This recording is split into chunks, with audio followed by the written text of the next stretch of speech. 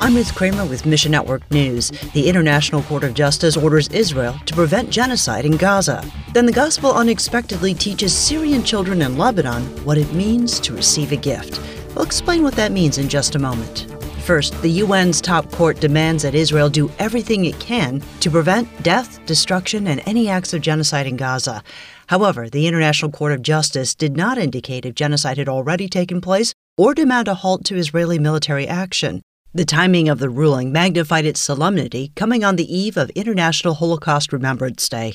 Fighting intensified and broadened in scope over the last 2 weeks, raising the specter of regional war. Trey Halsey is a consultant for ministries working in the Middle East. It's good to be aware and trying to predict what's going to happen, especially in this part of the world, is often a foolish task. The conflict is a complex web of multi-layered motives. If you list the big players, Israel, Iran, Hezbollah, Hamas, the Houthis, all of them are going to do what they view as best for themselves first, and then it may line up with what their quote-unquote allies want or don't want. No matter what happens next, the best thing you can do is pray. Life for Christians in these communities is already hard. They're already under persecution, but as state control breaks down, it's less likely that anybody who is marginalized will be safe. Meanwhile, Iran's foreign minister and his Pakistani counterpart are meeting today to repair diplomatic ties.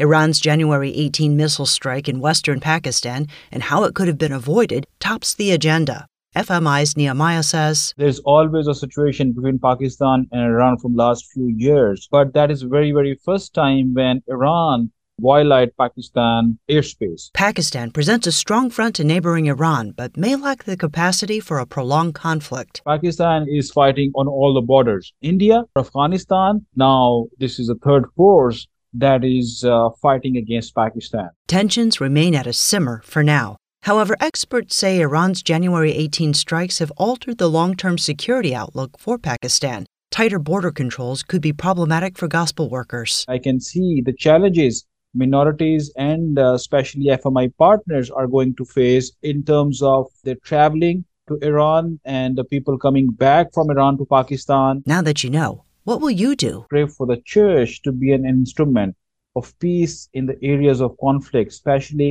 in Balochistan, where these terrorist groups are. Pray for the leaders from both countries to prioritize peace over aggression. And imagine explaining salvation to someone who has never experienced gifts.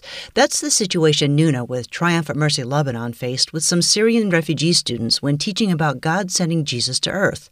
She asked the students to talk about gifts that they had received.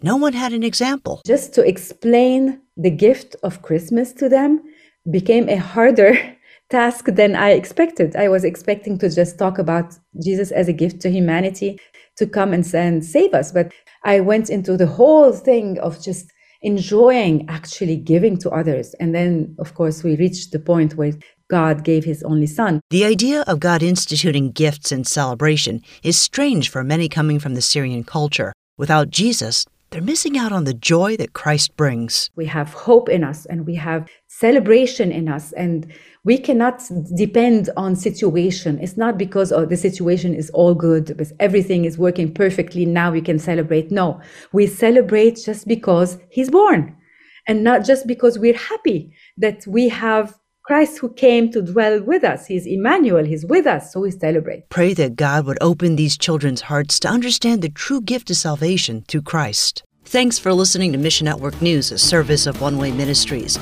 We're listener-supported by people just like you. So by giving to Mission Network News, you enable us to keep the stories of God's kingdom coming. So join us here on Facebook, Twitter, or Instagram. You can also find us on Alexa, iTunes, or TWR360. And together, the Great Commission happens. Look for links at missionnews.org. That's missionnews.org. I'm Ruth Kramer.